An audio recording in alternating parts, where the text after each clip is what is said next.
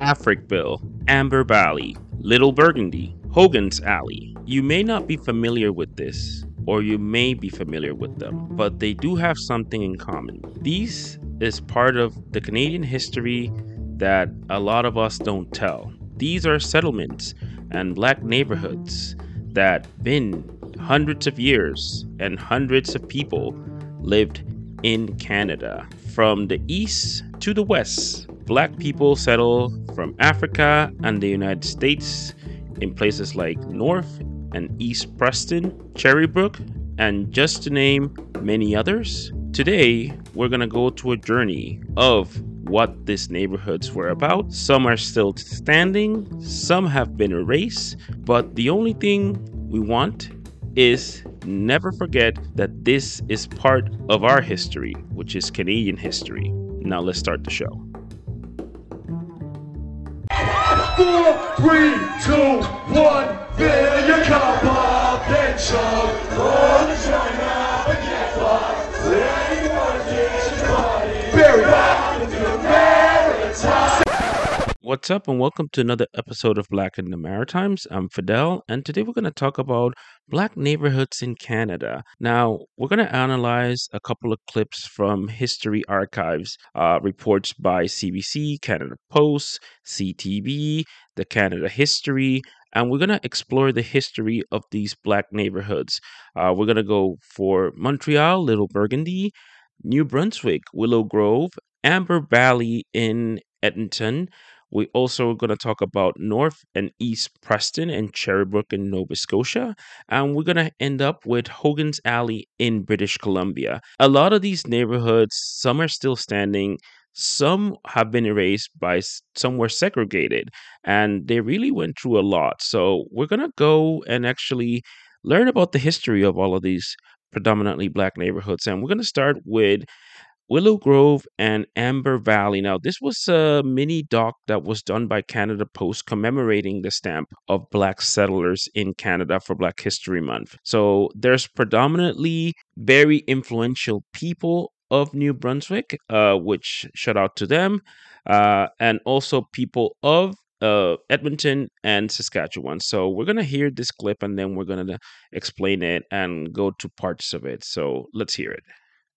They just wanted freedom and a place whereby they could live and have a place to call their own. The history of black migration from the U.S. to Canada is a story of perseverance.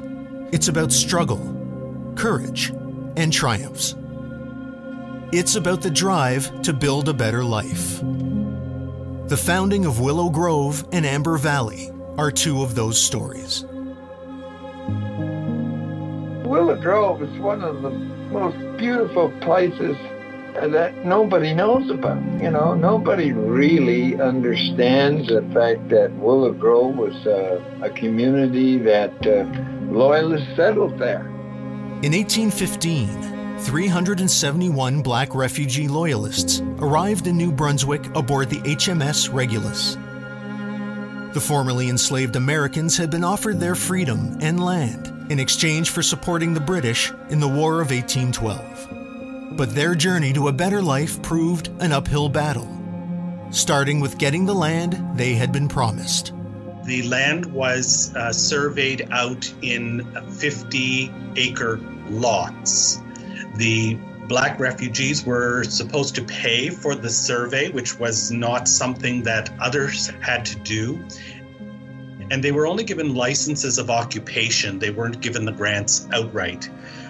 Most white grantees were given between 100 and 200 acres per grant. So the land itself was not really enough to maintain a farm, and so the black loyalists were then really required to head into the city to find work. The New Canadians fought for their rights and persevered to build Willow Grove. But at least they got a foothold on Willow Grove and did their very best to be able to develop a community. A strong group of people struggled, and the rest of the people that came along after the doors had already been opened. The communities had already been built by people who hung on and hung on and hung on until they too became successful. Well, Amber Valley was the biggest black settlement in Western Canada. They said at one time there was up to 300 people, black people who lived in Amber Valley. The history of Amber Valley dates back to around 1910, while the oppressive Jim Crow laws took hold in the American South. Canada was putting the call out for pioneers to settle land in the last best West. In pursuit of a better life, 30 black families from mostly Oklahoma struck out for northern Alberta. The biggest challenge was clearing land. That they had to do that even to build a home. But they had to do that land clearing by hand. There was no machinery. And the neighbors all helped one another. You know, when one got their 10 acres cleared, then they went and helped the other one clear his 10 acres. And that way they were able to file for the Court of Section.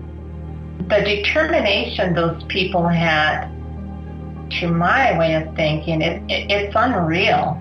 And it was so doggone cold in the winters. But yet they survived. Over time, the Amber Valley community flourished. And while residents still experienced some discrimination, there are stories of how they were welcomed. A lot of the white communities had to pass through Pine Creek, Amber Valley, in order to get to their area.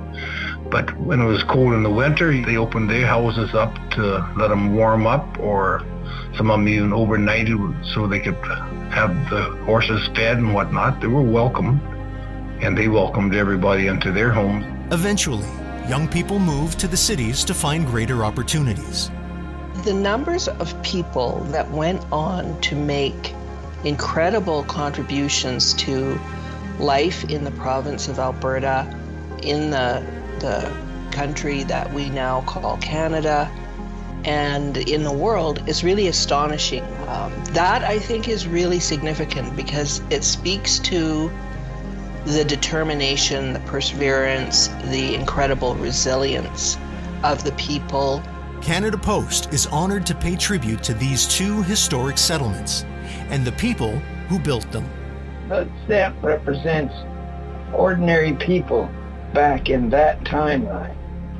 And it's just one of the biggest blessings that ever happened. I just want to thank and honor every single person who has worked hard to keep those archives, to store them in their homes, to make sure they're safe, and to preserve them for future generations.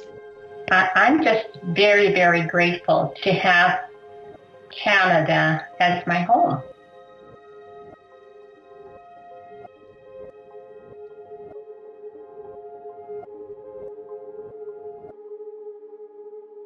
Now, one of the voices that you hear there is from a very, very prominent New Brunswicker.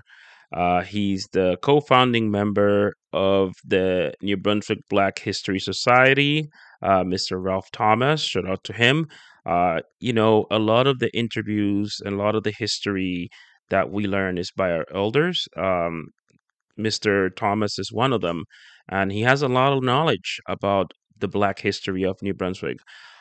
We have an episode which Mary Louise McCarthy, she's also a woman that has a lot of knowledge about New Brunswick Black history, that she talks about Willow Grove, and part of her family actually was in Willow Grove, which is it's amazing that there's still people in New Brunswick that they're settlers, they're descendants of these settlers. So this is something that I had to research, and I talked to these people, and they tell me the history from the 1800s to the 1900s to the present day, and how oppression and certain things still haven't changed, but also that a lot of influence for the Black people was the military. The military was a way out for Black people to go and be decent and have, a decent living and get some money to move out of the countryside, because it was countryside, and they moved to places like Toronto, and they moved to places like Edmonton, Vancouver. But some of them did stay in places like St. John and Fredericton. So check out that episode with Miss Mary Louise McCarthy. You should see her, and she's if you Google her, you see a lot of her interviews in CBC and things like that. But definitely, a lot of our history comes from our elders, and we need to preserve that. That's something that I value myself a lot. So, one of the things that you're going to see that is common among this neighborhoods or settlements was segregation, racism, and systematic oppression. A lot of these people didn't have clean water, didn't have paved roads. In those years, nobody had paved roads. When it started, they didn't have it. A lot of these places were either gentrified or they just took them away. They did highways, they bulldozed everything and put people in different places that they didn't even belong. And this is one of the stories that we're going to follow, which is the story of Africville. Now, if you go to YouTube, there's tons of documentaries of Africville. There is a documentary called Return to Africville. I think the Canadian Film Society has tons of documentaries. There are tons of documentations. In fact, there are books about it that you can get on your public library. There's a podcast made by some people in Nova Scotia that I think is around 8 episodes around Africville. So there's a lot of documentation that you can go and get. But it's truly a sad story, but it's also a story about resiliency. And it's a maritime story. So we're going to hear a clip. This is from the Canadian History Archives, and this is about Africville. And we also going to put another one that it's to the people of Africville speaking. This is by the CBC over the years. So let's hear, and then we're going to analyze it. Where the pavement ended, Africville began.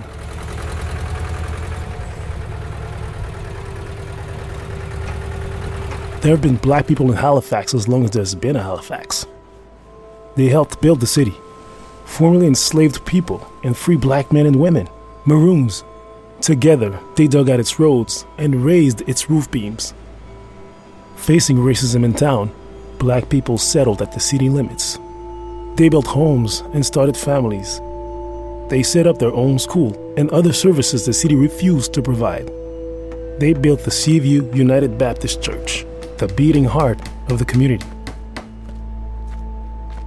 Despite paying city taxes, Africvillians had no running water, electricity, paved roads, or sewers. Instead, the city built factories, sewage pits, and a prison nearby, then labeled the village a slum. In 1962, Halifax City Council voted to demolish Africville, taking its valuable land for industrial development. The bulldozers arrived as Africville lay sleeping.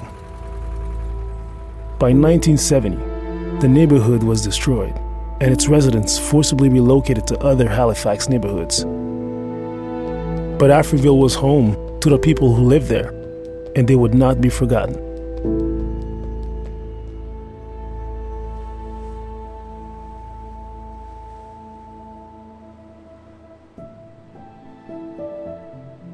Once a year, we venture out to Africville for a reunion. Set up your tent, set up your camp, or throw a blanket on the grass. The children are playing, people are laughing and hugging, reminiscing about the old days. But for 3 days, you have your community back.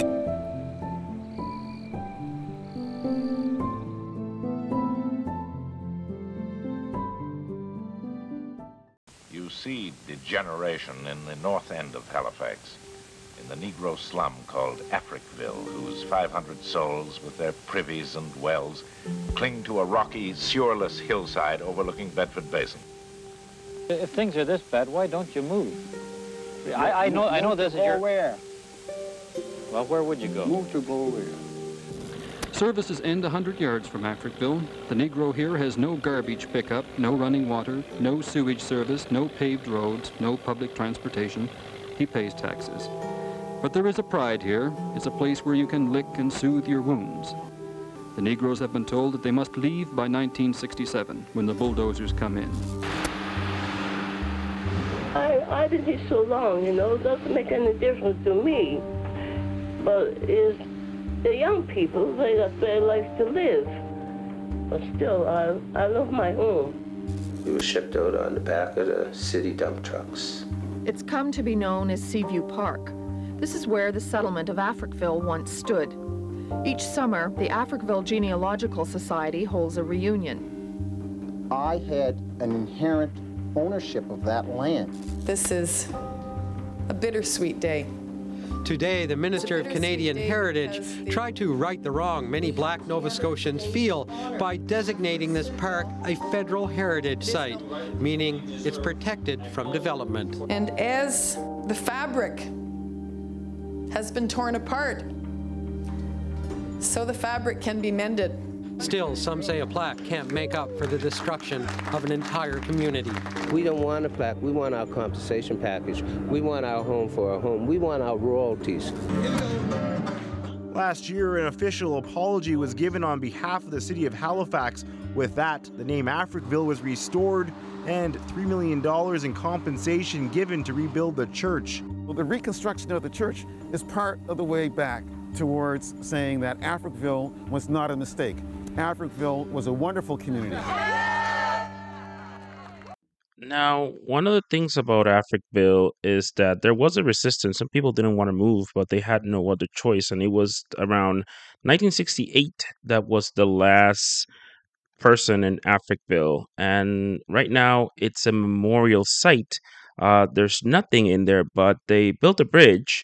But the site, part of the site of Africville is now a historical landmark, so nothing can be built there other than the bridge that they kicked everybody out. Now, one of the things that it's a bit sad is that these people lived there and they had no facilities, and they have been asking still for reparations still this day by the city of Halifax, by the government of Nova Scotia, or by the federal government, and they still haven't got no reparations for this because they were basically thrown out and, lived in an other black neighborhood, but they still thrived.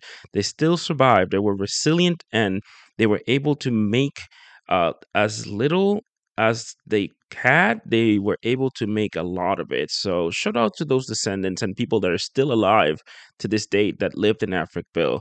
And again, there's a lot of documentaries. I think I would recommend Return to Africville. It's definitely an eye-opener of the racism and oppression that these people have gone through. And again, Africville was not the only black settlement in Halifax, Nova Scotia. There was North Preston, East Preston, and Cherrybrook. Now, a lot of the people from Africville did move to those three places. Some did move to Halifax, to the city, again, but these were also settlements that black people, so as long as Canada has been Canada, which is around 153 years, black settlers were in Nova Scotia. Nova Scotia, especially Halifax, is the oldest black population existing in the country, and these people are still there. There's thousands of them now, and they are still thriving. And we're going to hear a clip from the CBC about these three predominantly black neighborhoods or predominantly black settlements in Nova Scotia that are still there, and the people that are there, and how they try to make sure that the history lives and also their community survives. So let's hear it. It's a celebration that has quite literally been centuries in the making. It's time that we need to celebrate. A homecoming attracting people from around the world to a small handful of neighboring communities dotted with descendants of African slaves who can trace their roots in this province back to the 1600s. I like to say history starts as far back as West Africa. For those of us in North Preston. Many of their ancestors escaped slavery and came to what was scrubland, barren and rocky. Who could survive? They did, building a community that's now 5,000 strong. So Nova Scotia can be known as the birthplace of black culture and heritage in Canada, with some of the oldest and largest black communities here in this province. Those communities, are generations old. Shaped by adversity, over the generations they schooled their children, fielded fine sports teams, and somehow made do.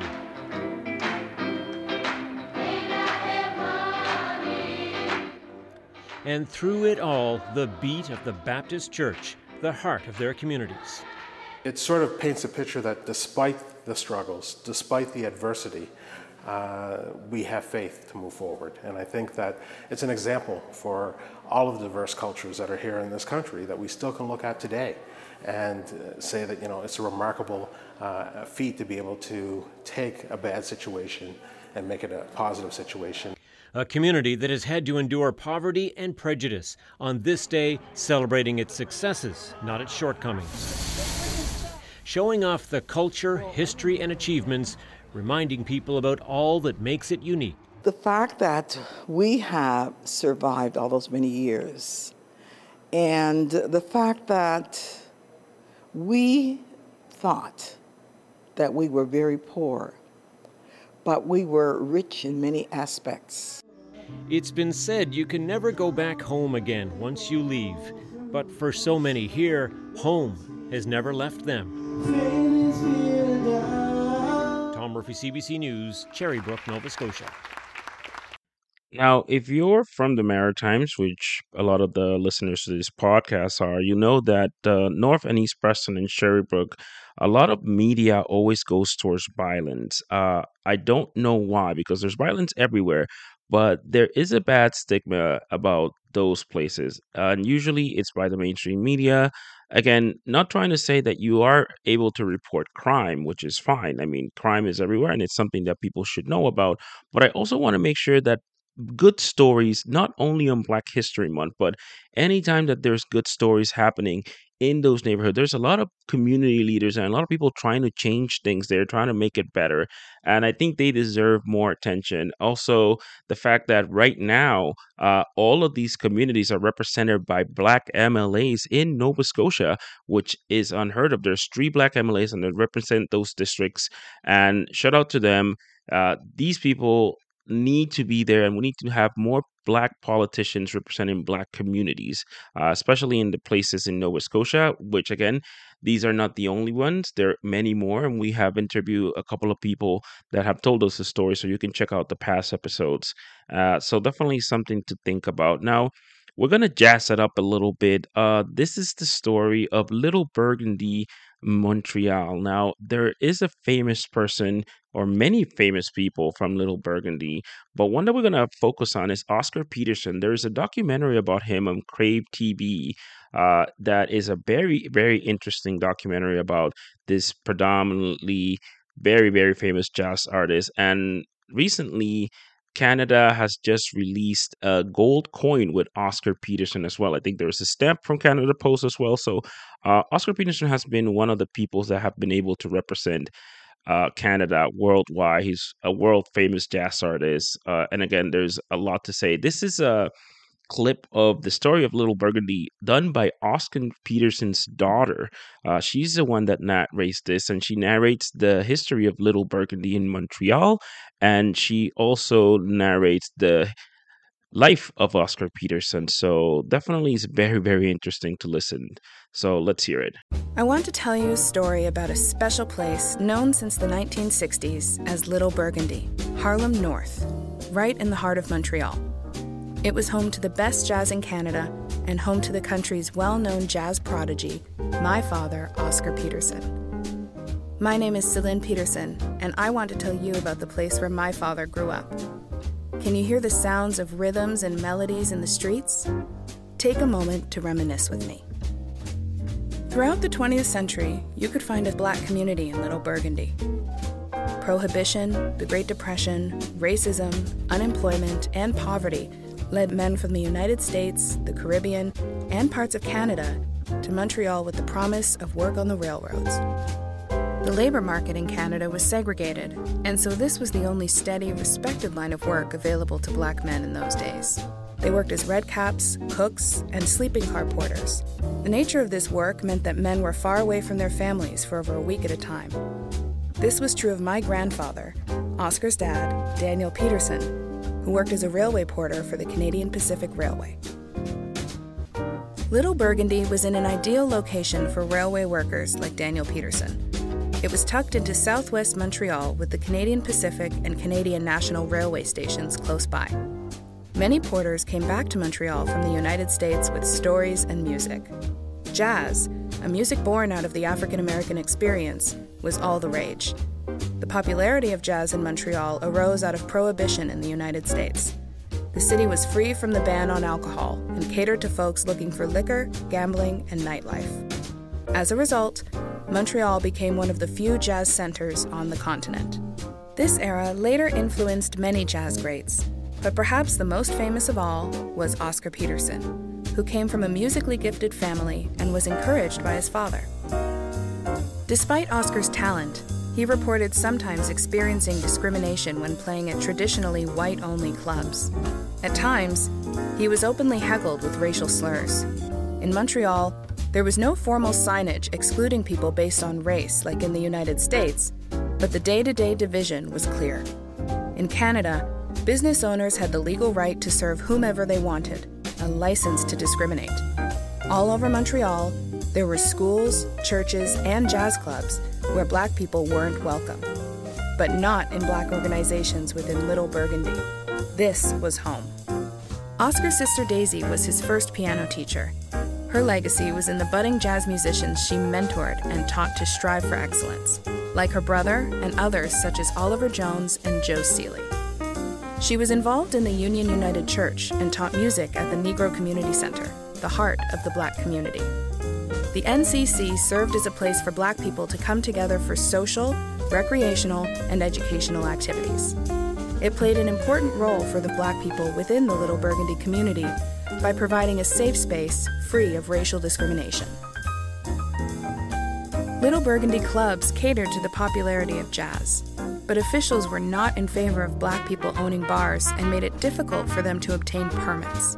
Despite this, in its heyday during the 1930s to 1950s, the Black-owned club Rockhead's Paradise hosted many American jazz legends and gave up-and-coming musicians like Oscar Peterson the opportunity to hone their skills.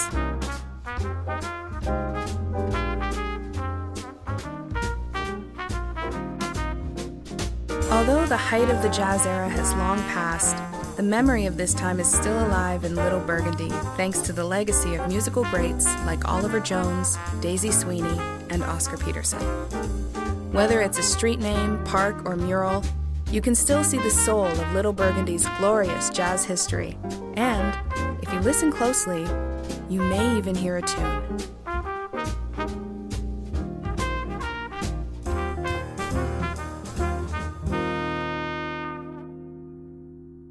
Something interesting about this is that the way that jobs were segregated in Canada, this was just not in Montreal, it was everywhere in Canada that jobs were segregated. There wasn't Jim Crow per se in Canada, but there was Jim Crow. The meaning is that, like she said, there wasn't like non-blacks, non-white, but people could discriminate. They could discriminate. There was rules that you need to abide on. Again, we know the Viola Desmond story, and we have to check that she got to jail. She went to jail because of sitting in the backside, or not the backside, sorry, in the downside of the theater instead of at the top. And that was a rule that was implemented by movie theaters. It wasn't like there was signs or things like that, like Jim Crow. So that was the Jim Crow in Canada. It wasn't written, but it was told to a certain way. And one series called The Porter, which is on CBC Gem, kind of details a little bit of that because of the railways. It's about Black people working in the railways of Canada, which is what Mrs. Peterson narrates in her story. So check that series out. It's pretty good. Also check Oscar Peterson's documentary on Crave TV if you have it. CBC Gem is free, so you can actually just download it on your app and you can see The Porter, which is a bit of Black history. It's fictional but non-fictional, so there's a lot of truth of what Black people used to do, but I think the characters are not real. But definitely check that out. And again, I learned a lot from this, and there's other Black neighborhoods that we forgot. There's Little Jamaica in Toronto. There's other neighborhoods in Hamilton as well. There's neighborhoods in different parts of Ontario, Saskatchewan, Manitoba, and we're probably going to go back to those in different episodes. But these were the ones that, they intrigued me, and there was a lot of history there. And again, there's a lot of them that we can do 2 parts of episodes, which we may do. But I want to end up with Hogan's Alley, which is a lot of similarities to Little Burgundy, but it ceased to exist because of a highway or a bridge that they were trying to do, and they took the neighborhood out.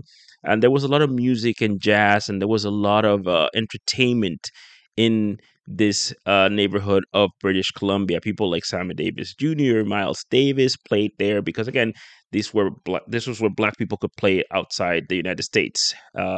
Again, they didn't have many places to play in North America, and though they can only play it in Black bars. So a lot of people played there, a lot of bars went there, and a lot of places that Black people could eat were only there. And, it's something that we should remember, and something that we should always have, that segregation still exists. It exists in different ways. If you go to Indigenous reserves, that is segregation. The reserves are segregated places. That's why they're away. They don't have clean water. They don't have a lot of things. So Indigenous people are still being segregated in 2022. So let's not forget that. People of color, if they could, they would segregate. The system has been made that way, and it's made for some. So definitely something that we cannot forget. We're going to go with the last clip, which is about Hogan's Alley. This was by a documentary made in TELUS. It's a mini documentary. It's around 16 minutes, but we're going to play a brief, some clips of it so you can get like the main story of it. But I definitely did enjoy it, and if you want to watch it, you could go to YouTube and watch it. It's really, really cool. So shout out to everybody that's donating on Patreon and PayPal. Please like and subscribe, and tell us what you like, what you don't like. You can email us at blackinthemaritimes@gmail.com, and we'll see you next time. Hogan's Alley was a T-shaped alley. The north-south part ran parallel to Main Street, and then it teed right where the Georgia Viaduct is. So from Main all the way to Jackson Avenue, between Union Street on the north side and Pryor on the south. Hogan's Alley was not a Black-only neighborhood at all. It was where Italians in Vancouver traced their origins to as well, and it was right on the edge of Chinatown. But it did have a cluster of Black businesses and institutions in the church that were significant to the Black community, and some residential areas. Well, one of the things that's interesting about the neighborhood is the establishment of the train stations. There were 2. There was the Great Northern Station and the Canadian National Station. So Great Northern is American, and Canadian National obviously is transcontinental. And the favored crews on those trains for the sleeping cars and dining cars were Black men. In the United States, it was traditional to hire Black men as railway porters. Translated over into Canada, where there weren't as many Black people, but it still became a tradition to hire Black men as porters. And it wasn't a menial job. That's one of the interesting things in Black history, is that being a porter was something that you'd arrived. This was a very good position. You had a uniform, you got to travel. It was a fairly well-paying job compared to some other jobs that were around. And so at the end of the line, which Vancouver was, you then had that kind of layover, 2 days, 3 days, 4 days as you changed out the trains. And I'm pretty sure that's why Hogan's Alley was where it was. If you go very far back, one of the earliest Black institutions in that area was the porters' quarters. It was kind of a lounge for porters. So you had this kind of mix of sort of transient folks coming in for a few days and stuff like that, and then you had the population that was already here. You also had the vaudeville circuits that came in, and the trains played an important role in that because you moved your vaudeville act by train, and all of the circuits came up to Vancouver. And so a lot of Black performers came up into Vancouver. Some of them stayed, and others, like the Hendricks family, once the troupe went bust in Seattle, well, they ended up hearing about jobs in Vancouver, so that's why they ended up coming up to Vancouver. Even in the 1930s and 1940s, I mean, we were a major, major, major city, and our nightclubs brought everyone up here. And so we talk about it today as a well-known place and sort of the cliche Hollywood North. Well, we were Hollywood North before that was even an idea. So that whole entertainment history plays a huge, huge, huge role in the development of the city. This is a holding copyright recorded on September the 26th, 1960. Words and music by the Crump Twins, Robert P. and Ronald J., 856 East Cordova Street, Vancouver, BC. Larry Babel, he's so bad, yes, he died. Oh, from his dad, he is a bad, bad little boy. No, we were a duo. My dad taught how to tap dance. All my family were entertainers pretty well. We were born in Edmonton, Alberta, and came here. We were young. Same with Jimi Hendrix there. We knew him when he was, we were all coming up. And then that's when we moved to Hogan's Alley. It was a cosmopolitan area. And there was a school there called Strathcona School. It was on the edge of Chinatown. Our church was there too. It was called the Fountain Chapel Church. Now Jackson and Pryor there. We went to Sunday school and to church there every Sunday. Our childhood was absolutely perfect. Absolutely perfect, but it was a good area then. It would have been a good area now if it hadn't uprooted the community. You know, you are what your parents are, you know, they sang and they danced. We picked it up. Then one of my sisters there, she was a singer too. Her name was Honey Carlisle. That's what she called herself. And then we did all the hospitals, the community centers, and all that there. So we worked with them. We worked at the P&E for 4 or 5 years straight on a sideshow there. And in Stars of Harlem, the Royal Canadian Carnivals. We did Uptown, Sugar, the Cave, the Palomar, the Hardy Club, and all the places like locally. And then we was down on Granville Street there where we met Louis Armstrong, and we had twins. We drew his attention. And so he said, "What are you guys doing on Saturday afternoon?" We said nothing. So we ran home and told my mom, Louis Armstrong wants to come down to see a show on Saturday afternoon for the matinee. And his big thing is that the Crump Twins are here because they were outstanding. And the joke is outstanding where? Outstanding on Granville Street. For the women in the community, the centralized job option was the ownership of these chicken houses or speakeasies. You could go drink illegally during Prohibition in the 30s. The most famous would have been Vi's Chicken and Steaks, and attracted some very famous customers over the years.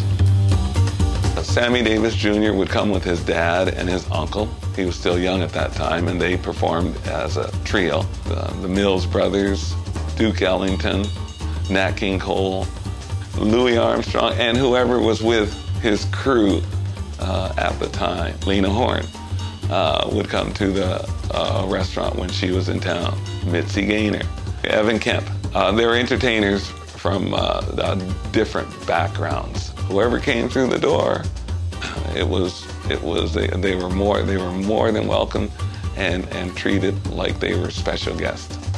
They started the restaurant in 1948. My grandfather was the greeter, and my grandmother did all the work. She cooked and ran the whole show. So it closed at 4 a.m. So when entertainers would come to Vancouver, when their show was over, midnight, they would venture to the restaurant. And when my grandmother had time off, she would go to places like the Palomar and the Cave and Izzy's. And these were all your top-notch places in Vancouver. And I remember when we would enter the Cave, whoever was at the door would say, "Bye. Love to see it. Love to see it. Have a table for you." And we would end up winding through tables to the front, right at the front of the stage. It was kind of neat.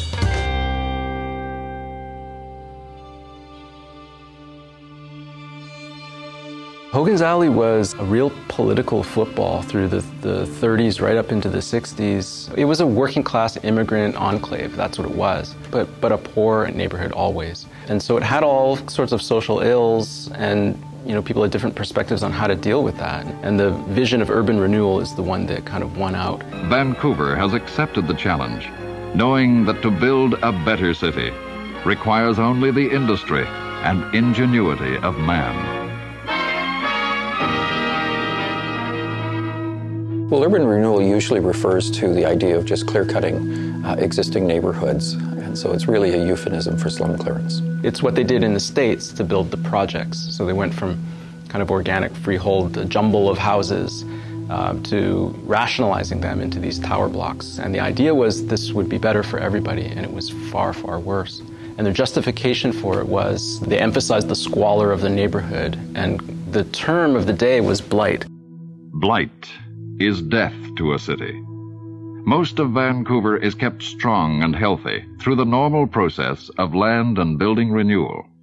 But in areas such as this, nothing happens except dilapidation and decay gets worse each year. Property values fall, and blight is the result. One of the city's building inspectors, Arthur Julius Burr, talked about blighted neighborhoods, but then he talked about it in the form of a disease in terms of if you didn't cure the blight in one spot, it would spread. And he has a phrase, I don't think he used the word tentacles, but it's kind of, it spreads like mold across the city, and suddenly you've got a huge problem on your hands. So it was kind of pitched in a sense that if we don't stop it now, we're in trouble for the future. From Main Street to Victoria Drive, from the harbor to the edge of the False Creek Basin where the railway tracks are. That's what they were going to take out to cure the city of its blight. And so at the same time as they're planning the urban renewal district, and you look at the drawings, you see these vast array of public housing projects and sweeping streets that ignore a grid, and then you see the 12-lane freeway going right through the project. It sounds like a conspiracy theory or something, but it wasn't. What it was the arrival of car culture. We have become the nation on wheels, with more motorized mobility than ever dreamed of before. That idea that people would work in the city and live in the suburbs. Well, if they're going to do that, they need to get there through a freeway system. If they're going to get there fast, we're going to put a freeway in. Where do we put the freeway in? Well, we're not going to put it through a community that has power and will oppose us. We'll put it through a community that's regarded as weak and that we can bully. And that's basically why every major city in North America has a black community that had a freeway run through it or run over top of it, and then has these project tower blocks there. And all that is exactly what happened in Vancouver.